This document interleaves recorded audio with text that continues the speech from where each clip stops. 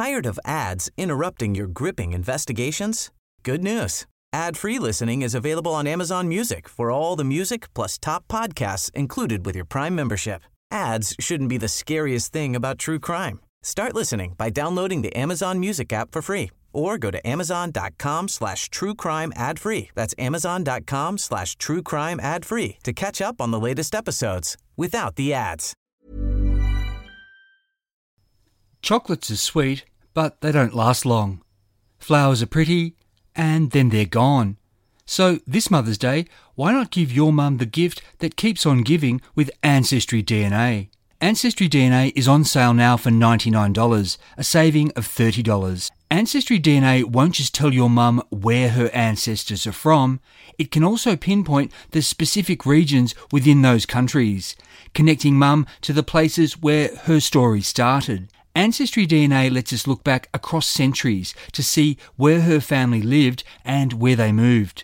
Combined with Ancestry's massive database of official records, this can open up fascinating migration stories. Who knows? Give your mum Ancestry DNA this Mother's Day and she might even discover living relatives. I know it's possible because it happened for me. Ancestry DNA is safe, easy to use and completely private. When your mum gets the kit, she just sends back a small saliva sample using the prepaid postal box provided. In a few weeks, she'll receive an email with the links to her results. From there, your mother has control of the data and how she uses it. There could be more to your mum's story. Piece it together with Ancestry DNA, now on sale. Terms apply. This podcast contains references to suicide that may be disturbing to some listeners. It's Friday the 12th of June 1953, a cold night in Melbourne, and in the city's criminal court, James Robert Walker is waiting to hear his fate. 42 years old, he's a big guy, both tall and wide, and he looks smart in his double-breasted suit. Walker is handsome in a worn-out way, with slicked-back dark hair, wide blue eyes, and deep dimples on either side of his small mouth. Given his American accent, picked up in the past decade working ships out of New York, New Orleans and other US ports, if he was going to be played by a Hollywood actor, the role would probably go to Robert Mitchum. But Mitchum would have to be doing his film noir villain thing. That's because James Robert Walker isn't a good guy. The Crown's case is that on the 17th of March, St Patrick's Day, in Barclay Street, St Kilda, Walker cold-bloodedly shot and killed a fellow criminal. It isn't in doubt that Walker pulled the trigger of his sawn-off shotgun at least 4 times. He admits as much. Witnesses have testified that they saw it. But Walker says the shooting wasn't murder, that it was self-defence. He claims the dead man was a notoriously violent thug who had a .22 caliber pistol and that this man fired first. For 5 days, evidence has been heard, and now, just after 8:30 on this cold Friday night, having deliberated for more than 4 hours, the jury returns to the courtroom. The verdict? James Robert Walker is guilty of murder. In Victoria at this time, such a conviction automatically triggers the death penalty. Mr. Justice Gavin Duffy orders Walker to stand. The judge asks, "Have you anything to say before I pass sentence upon you?" Walker says, "No, sir." The judge hands down the sentence. "You shall be taken to the jail whence you came. At a time prescribed by the authorities, you shall be hanged by the neck till you are dead." But Walker, the judge, the jury, everyone present, they all know he won't hang. That's because in the decade since American GI serial killer Eddie Leonsky got the noose for the Brownout murders, only one Victorian murder case has resulted in executions actually being carried out. And With Labor recently elected to government, it's unthinkable that Walker will swing because the party has promised to abolish capital punishment. Justice Duffy is expected to recommend mercy so State Cabinet can commute Walker's death sentence to life imprisonment. But now, in court, Walker does have something to say. He asks for and is given permission to speak. Walker starts by thanking the judge, the jury, and the prosecutor. He says to Justice Duffy, "I have been found guilty of a vicious crime. I understand this will go to Cabinet. I ask you to recommend the death penalty be carried out." It's a shocking moment, and newspapers all across Australia will report it as unprecedented for a convicted criminal to ask to be hanged. 6 weeks later, the Victorian government will reject Walker's request and say he's to spend the rest of his life behind bars in Melbourne's Pentridge Prison. It's a decision these authorities will regret when it results in Walker committing a violent outrage and recording his reasons for this outrage in one of the most extraordinary criminal confessions ever published. I'm Michael Adams, and this is part 1 of the 3-part Forgotten Australia episode, Australia's Most Vicious Gunman. In 1954, the same year that James Robert Walker became a household name for what he did in Pentridge, Mark Brandon Reid was born in Melbourne. From his teen years on, Mark was a violent thug, his victims usually members of the criminal underworld. By the early 1990s, Mark, who revelled in his nickname Chopper, was infamous thanks to his series of best-selling memoirs about his life and crimes out on the street and behind bars. In books like Chopper from the Inside, Chopper 2, Hits and Memories, and Chopper 3, How to Shoot Friends and Influence People, he even admitted to numerous killings for which he'd never been charged.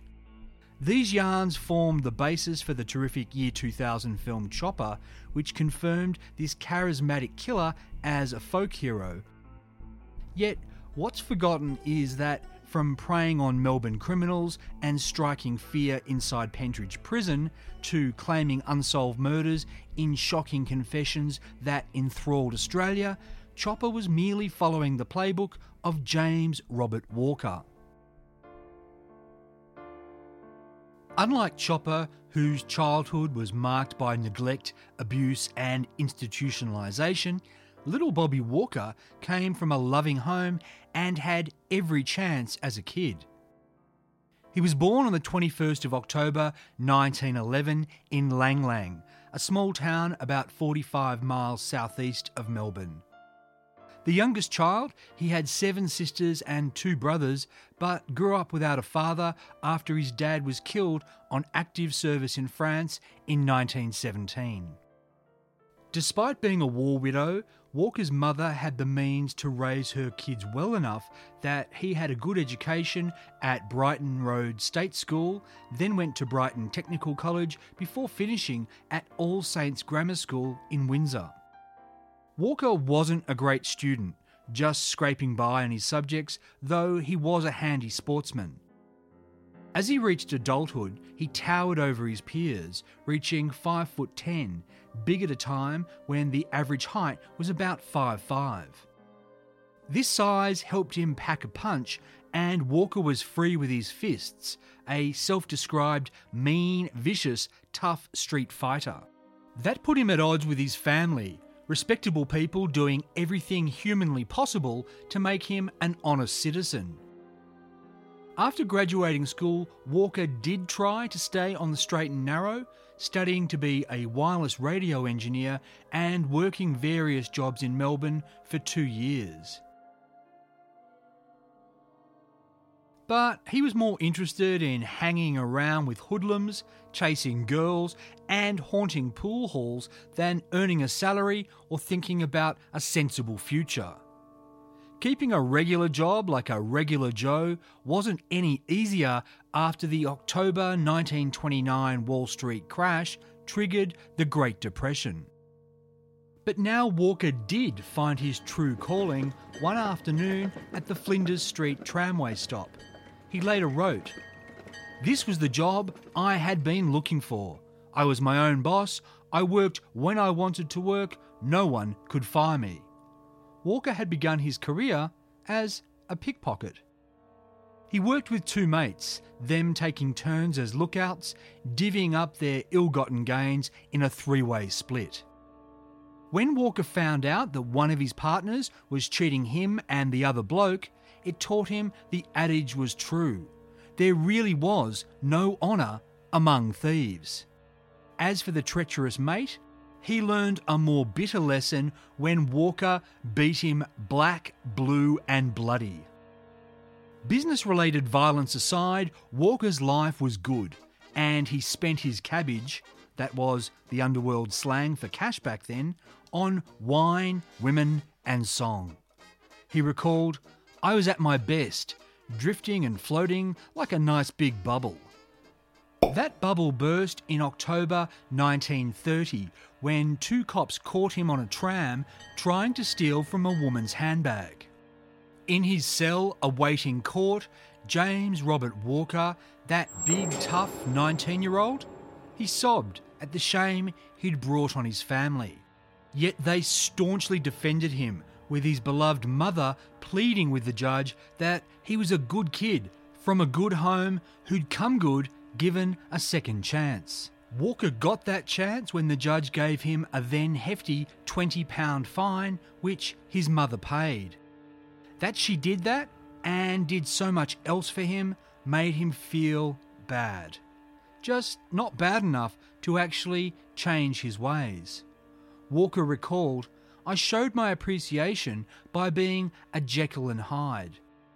Within 6 months, his continuing criminality saw him cop 2 more fines, one for loitering with intent, the other for being a suspected person. And then, in September 1931, Walker was caught thieving again. This time, he got 6 months with hard labour in the Big House. That was Pentridge Prison. Apart from a jail fight which saw a week tacked onto his sentence, Walker did his time quietly and, upon his release in March 1932, he vowed to never again be a pickpocket. As he walked from the prison gates, he was met by his mother, who greeted him like she was seeing him just after he'd finished a day's work rather than after half a year spent as a jailbird. Back home, Walker's bedroom was just as he'd left it. His wardrobe was filled with cleaned and pressed clothes, and no one mentioned the Big House, but rather his family celebrated his return with a cake whose iced decoration read, "Welcome home." Being on the receiving end of such love only deepened Walker's growing self-loathing. Despite wanting to be good, he felt he might have been born bad. He couldn't figure out what made him tick. But Walker did remain true to his vow not to return to pickpocketing. Instead, he went into the shop-breaking game.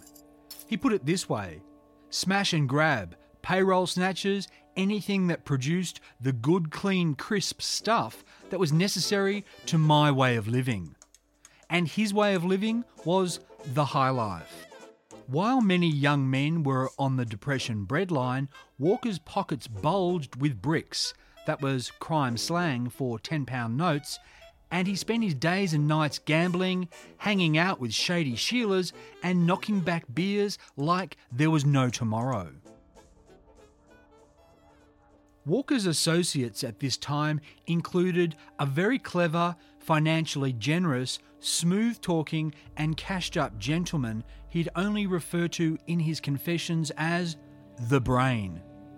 The Brain, Walker wrote, remained aloof from the criminal underworld while also being fascinated by and involved in its machinations. Walker said he never once saw the Brain commit an illegal act, not even lay an SP bet, but the Brain acted as a mentor to men like Walker and even mediated their underworld disputes. To hear the Brain tell it, Squizzy Taylor and Snowy Cutmore were only dead because he'd arrived too late to calm them down. Though Walker liked and respected the Brain, there was this one time he almost killed him. It happened like this. The Brain was on holiday in Sydney and Walker surprised him with a gun and ordered him to drive them to some coastal cliffs.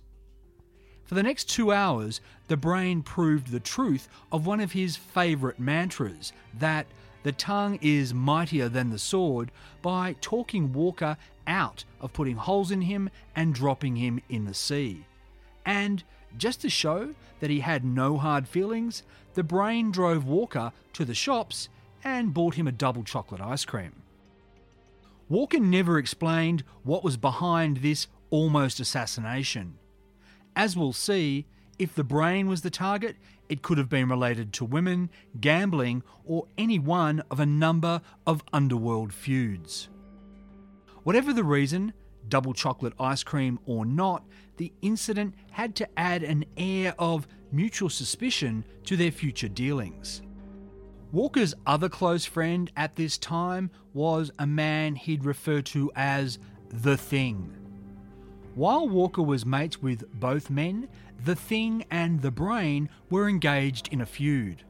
That's because The Thing had accused the Brain of seducing his girlfriend. The Brain had then allegedly responded to this slander by hiring a gunman to shoot The Thing in the leg. While Walker never named him, The Thing was almost certainly his friend, the former bookmaker Herbert Adams, who, in case you're wondering, is no relation to me. Adams had been shot in the leg in St Kilda on the night of the 22nd of April 1933. Police said they believed he'd been targeted because of a dispute over a woman.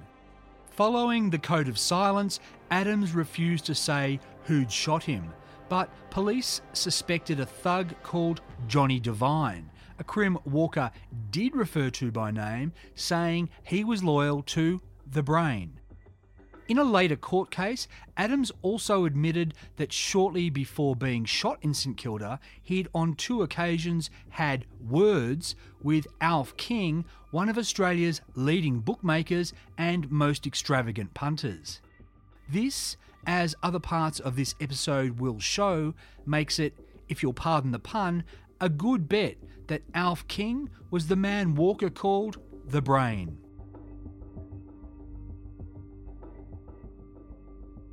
Just after midnight on the 20th of September 1933, Walker was at a 2-up game at an underworld hangout called Muttony Burke's in a laneway between Burke and Little Collins Streets. He enjoyed a winning streak and, as he was leaving the club, found himself threatened by a couple of punters, Daniel Hossack and James John, whose money he'd just won. They tried to shake him down for a brick. But Walker wasn't giving these hoods £10. He wasn't giving them anything. To get away, he ducked into a Burke Street cafe with the thugs circling outside. At a table inside, Walker saw a crim he knew and told him what was up. This bloke slipped him a .25 caliber Colt automatic, saying he reckoned he might need it when he made his exit. Packing what underworld characters then called a rod, Walker strode back out onto Burke Street. Hossack and John confronted him. Walker told them to back off because he had a gun. Hossack laughed in his face. Before he knew what he was doing, Walker pulled out the rod. Hossack screamed and Walker fired, hitting Hossack in the butt as he dived into the cafe. James John ran for his life. After the shooting, Walker went into smoke, which was slang for going into hiding. Wounded and in hospital, Hossack followed the crim's code by telling the police nothing. But that didn't mean Walker was out of the woods. He heard on the gangster grapevine that James John planned to shoot him. In fact, this guy ran his mouth so much that it seemed all of Melbourne's coppers and crooks knew what he had in mind, and the reason for it: revenge because Walker had shot Hossack. Knowing that John went to the Palestine Club in Exhibition Street, Walker staked out the joint. Tired of ads interrupting your gripping investigations? Good news. Ad-free listening is available on Amazon Music for all the music plus top podcasts included with your Prime membership. Ads shouldn't be the scariest thing about true crime. Start listening by downloading the Amazon Music app for free or go to amazon.com/truecrime ad-free. That's amazon.com/truecrime ad-free to catch up on the latest episodes without the ads. After 1 a.m. on the morning of the 22nd of September 1933, John left the Palestine Club and walked up into Fitzroy with a mate, not realising that Walker was tailing them in his car. As the men parted ways on Gore Street, Walker overtook, parked his car and waited. James John ambled along, whistling the recent Cole Porter hit Night and Day. Walker jumped out of the car, holding his hand up to cover the lower half of his face, and fired the Colt automatic. And he kept on firing. Here's how he remembered it. The rod kept barking as I held the squeeze on the trigger and followed his slow, twisting body to the ground. He got the lot. 7. Dominus vobiscum. That's what Walker reckoned he'd said, the Latin for, "The Lord be with you." He also involuntarily crossed himself, professing to not know why, except maybe it'd mean forgiveness from God. Walker, who fled the scene in his car and went into smoke, later said his only regret about this, his first murder, was, "I'm sorry he died so quick." But James John didn't die that quickly. After Walker roared off in his car, John's mate ran back, the police arrived, and the terribly wounded man was rushed to Melbourne Hospital, where he then bled out from gunshot wounds to the neck, back, abdomen and thighs. The method of his execution led to headlines invoking Chicago's gangsters. Here's how Brisbane's Truth newspaper headlined their story: "Put on spot and riddled with bullets. Shot after shot fired into writhing body. Ugly drama of chagrin, hatred and bloody murder." Walker's feud with Hossack and John was well known, and so he was the police's prime suspect in the shootings. That gave him two choices: stay on the run for good or take his chances with the law. Walker, the gambler, chose the latter and turned himself in to the homicide squad. Grilled for several hours, he denied his involvement. Nevertheless, he was charged with shooting with intent to murder Hossack and held in Pentridge for the coroner's court, which would also inquire into the murder of James John. At the inquest into Daniel Hossack's shooting, the court heard expert evidence that the gun used to shoot him had also been used to murder John. Hossack testified that he had argued with a man on Burke Street, but that it definitely wasn't Walker and he hadn't seen who'd shot him. Other witnesses were similarly vague or forgetful. Then there was witness Henry Mitchell. Mitchell had initially told police he was at the races at Mentone the day after James John was shot when he was approached by Walker and Herbert Adams. Adams said, "Do you want to earn £100?" Mitchell asked how. Adams told him he had to get rid of a gun and tell the cops that he'd seen Walker and Adams in central Melbourne getting off a bus from St Kilda at the time that James John had been shot. Mitchell agreed to get rid of the gun and to provide this alibi, but then Adams stiffed him by only giving him £10. Interrogated by the police, Mitchell set all of this out in a statement, but now, at the inquest, he said he'd made it all up and that he'd never even seen Walker before. If so, it was interesting that he'd just happened to imagine Walker in the company of Herbert Adams. When Walker himself spoke at the inquest, he had all the answers. He admitted to arguing with Hossack, who'd demanded money, but said he'd walked away and been in a pub drinking with mates when Hossack was shot. Then, when John was murdered, Walker claimed he'd been in St Kilda in the company of a married woman he refused to name in order to preserve her honour. After that interlude, he returned to the city on a bus, just as Mitchell had initially claimed, even if he now said he'd fabricated that account. Despite how thin all of this was, it worked, and James Robert Walker walked free. He'd gotten away with his first murder. A month after the inquiry, in December 1933, the Brains mate Johnny Devine, suspected of shooting the Thing, asked Walker if he wanted in on a lucrative insurance job. All they had to do was steal saddles and other gear from a horse trainer out in Caulfield. The man and his family would be out. It'd be simple. Walker was interested. It'd net both men £75, which is about $7,500 today, but he was also increasingly suspicious. Why did Devine, who he barely knew, want to split the payoff with him when the job was so easy he could pull it off himself and keep all the cash? Was this actually the Brain using Devine to get payback for that almost assassination in Sydney? Fittingly, given this was an insurance job, Walker insured himself by packing a rod when Devine picked him up in his truck on the night of the 7th of December 1933. As added insurance, Walker also got a mate in a car to tail them in case he needed backup. As they parked outside the horse trainer's place in Caulfield, Walker told Devine he had a gun and laid out his suspicions. Walker asked Devine if he was packing. Devine said he wasn't. Devine told him he was being paranoid. Just because Devine and the Thing were enemies didn't mean he and Walker couldn't be friends.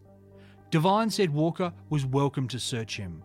So Walker patted him down and Devine didn't have a gun. Feeling a bit silly, Walker was just about to sit back in his seat when it occurred to him. He reached into the driver's door pocket and there his hand found a big .45. Before Devine could use it, Walker shot him in the neck. Then his gun jammed. Devine staggered from the truck. Walker gave chase, firing the .45 but missing. He caught up with Devine, now weak from blood loss, as he tried to climb a fence. Walker emptied the man's own .45 into him at point-blank range. Walker's mate had panicked and burned off in the getaway car, leaving him to hot-foot it through backyards, jump on a train at Caulfield Station to Flinders Street and drop both guns into the murky waters of the Yarra River. Remarkably, Johnny Devine survived and made it to Melbourne Hospital, where he was put under police guard to protect against a follow-up attack. Even so, Devine refused to tell the cops who'd shot him. Walker didn't know who'd set him up, but he didn't seem to think about it too much. Not even a week later, Walker pulled off the most brazen job of his career in broad daylight and in the middle of Melbourne's classiest business district. Having cased Hardy Brothers, a jewellery store on Collins Street, Walker let his beard grow and on the 12th of December 1933 he donned old work clothes and wrapped a brick in paper so it looked like a packed lunch. He strode up to Hardy Brothers at 10:30 in the morning and used the brick to smash the plate glass shopfront window. Walker scooped up trays of diamond jewellery and ran for it. What he hadn't counted on was the bravery of Melbourne's citizens, with two men tackling him as he tried to get away along his pre-planned escape route. Walker fought them off, diamonds flying in all directions before he got away with a few £1,000s worth of loot. The bulk of the scattered jewellery was scooped up by Melburnians who then handed it back to Hardy Brothers. In Walker's telling, he jumped into the getaway car of his partner, changed into his good clothes, went to a barbershop for a quick shave, and within 20 minutes was outside Hardy Brothers admiring his own handiwork amid citizens as they tut-tutted at how flat-footed Melbourne cops were. The brazen nature of Walker's crime and the inspiring honesty of Melburnians ensured the story made the newspapers across Australia. Though he wasn't publicly identified as a suspect, Walker reckoned the cops had a good idea that he was responsible and that he'd shot Johnny Devine. As 1934 began, someone was still trying to kill Walker. On the 2nd of January, a passing motorist found him unconscious by the side of a remote road on the Mornington Peninsula, the burnt-out wreck of Herbert Adams' car not far away. Walker was taken to Frankston Hospital, where he told staff he'd been driving towards Melbourne when another car ran him off the road. His vehicle flipped into a ditch and he was lucky to have been thrown clear with only minor injuries, otherwise he would have been incinerated. Walker checked himself out of hospital against medical advice and before the cops could arrive to question him. But not long after, he was arrested for loitering with intent. Seeing his chance, Walker escaped from the police car. He vamoosed to Sydney, where he adopted the alias John Cooper. But Walker, as Cooper, didn't lay low. He robbed more places, he said, than he could remember. On the night of the 21st of March 1934, Walker and two accomplices did a smash and grab on a gold shop in Elizabeth Street, Sydney, and sped off in a car with Victorian licence plates. A brave witness followed them in his own vehicle, hailing Detective Sergeant Jack Delaney, who then caught the trio red-handed with the loot. When Detective Sergeant Delaney was questioning this John Cooper, who was also wanted in Sydney for an assault in which he'd smashed a beer bottle over a man's head, a Melbourne copper on a visit happened to walk in. "Well, if it's not my old friend James Robert Walker," this policeman said, before telling his Sydney counterpart everything he knew.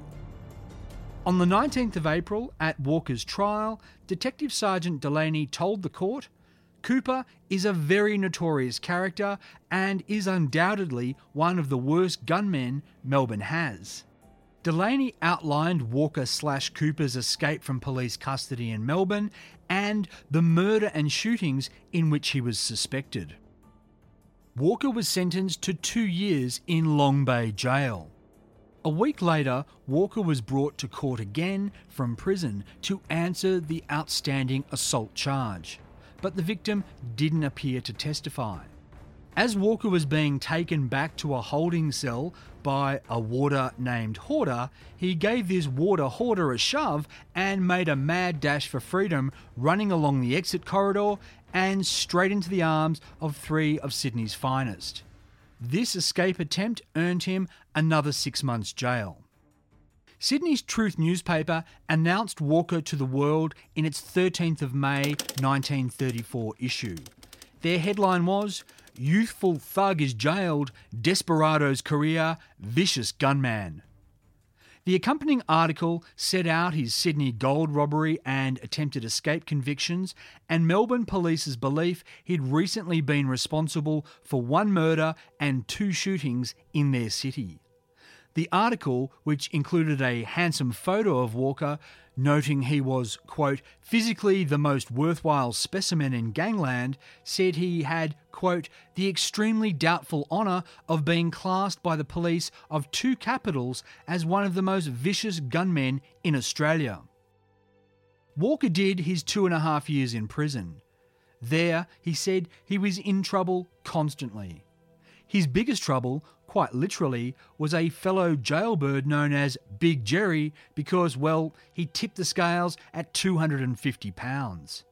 Big Jerry, real name George Thomas Lynch, was a veteran thief, basher and gunman.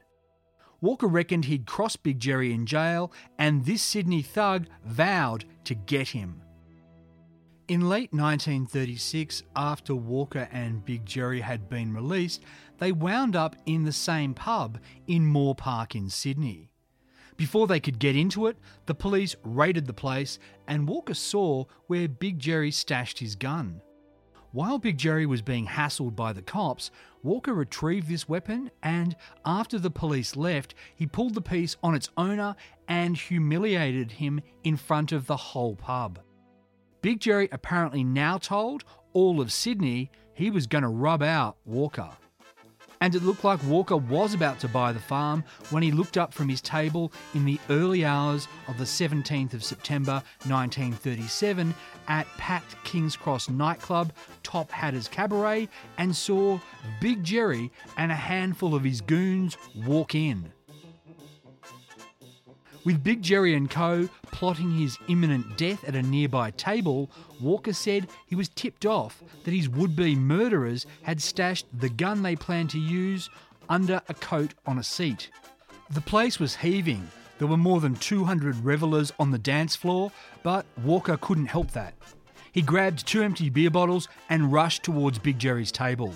Walker smashed one bottle across the head of a minion and hurled the other at another henchman. As he and Big Jerry tussled, Walker grabbed the hidden gun, which he said was an antique double-barrel pistol, and fired both bullets.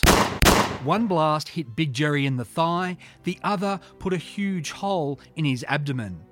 Walker recalled, Big Jerry Lynch crashed louder than the Wall Street Stock Exchange in 1929. With only one goon between him and the exit, Walker knocked him out cold with the butt of the gun and, after politely retrieving his coat and hat from the terrified cloakroom attendant, ran down the stairs and escaped into the King's Cross night before hiding out around Manly. The newspapers were filled with headlines saying this gangland shooting was just like Chicago. While Walker worked on his tan, Big Jerry lingered in hospital, refusing to tell the cops who shot him. He wouldn't even tell his own mother, saying only, I'll even up with him when I'm all right. But Big Jerry was decent enough to tell the cops that Tommy Duval, mistakenly charged with the shooting, wasn't the man who'd pulled the trigger. 4 days after he was shot, Big Jerry died from blood poisoning. His funeral in Taylor Square, Darlinghurst, attracted thousands of people and caused traffic jams. At least Tommy Duval walked free when the case against him was dropped. Having gotten away with his second murder, Walker celebrated by robbing a Randwick bookmaker of £3,000 and heading north to Coolangatta for a well-earned beach holiday. On his way back south, a month later, Walker robbed a Lismore jewellery store. What he got was caught, scoring another 2.5 years behind bars. In sentencing, as reported in Grafton's Daily Examiner, the judge commented on Walker's record and future this way. You are going back to jail for an offence entirely similar to one for which you were convicted 4 years ago. When you come out, if you consider doing such a thing again, think of how you were caught in Lismore. Have a look at your record and ask yourself, what have you got out of crime? Walker actually seemed to take those words to heart. By the time he was released in August 1939, Walker had spent half of the past decade behind bars, and he wasn't even 30 yet. Now he reckoned he was a changed man, that he'd reformed, that he was going straight. But the next time Walker was seriously crossed, his dark nature, his Mr. Hyde, would return with a vengeance to seek vengeance. I'm Michael Adams, and you've been listening to Forgotten Australia. Subscribe to make sure you get the second and third parts of this episode later this week. In the meantime, I'd love you to help spread the word about Forgotten Australia by leaving an iTunes review and telling a mate or 2 or 10 about the show. You can learn more about James Robert Walker and other stories at the Facebook page Forgotten Oz Podcast and at the website ForgottenAustralia.com. This podcast was written and produced by me in the Blue Mountains of New South Wales on land traditionally owned by the Gundungurra and Darug people. As always, thanks for listening. Tired of ads interrupting your gripping investigations? Good news. Ad-free listening is available on Amazon Music for all the music plus top podcasts included with your Prime membership. Ads shouldn't be the scariest thing about true crime. Start listening by downloading the Amazon Music app for free or go to amazon.com/truecrime ad-free. That's amazon.com/truecrime ad-free to catch up on the latest episodes without the ads.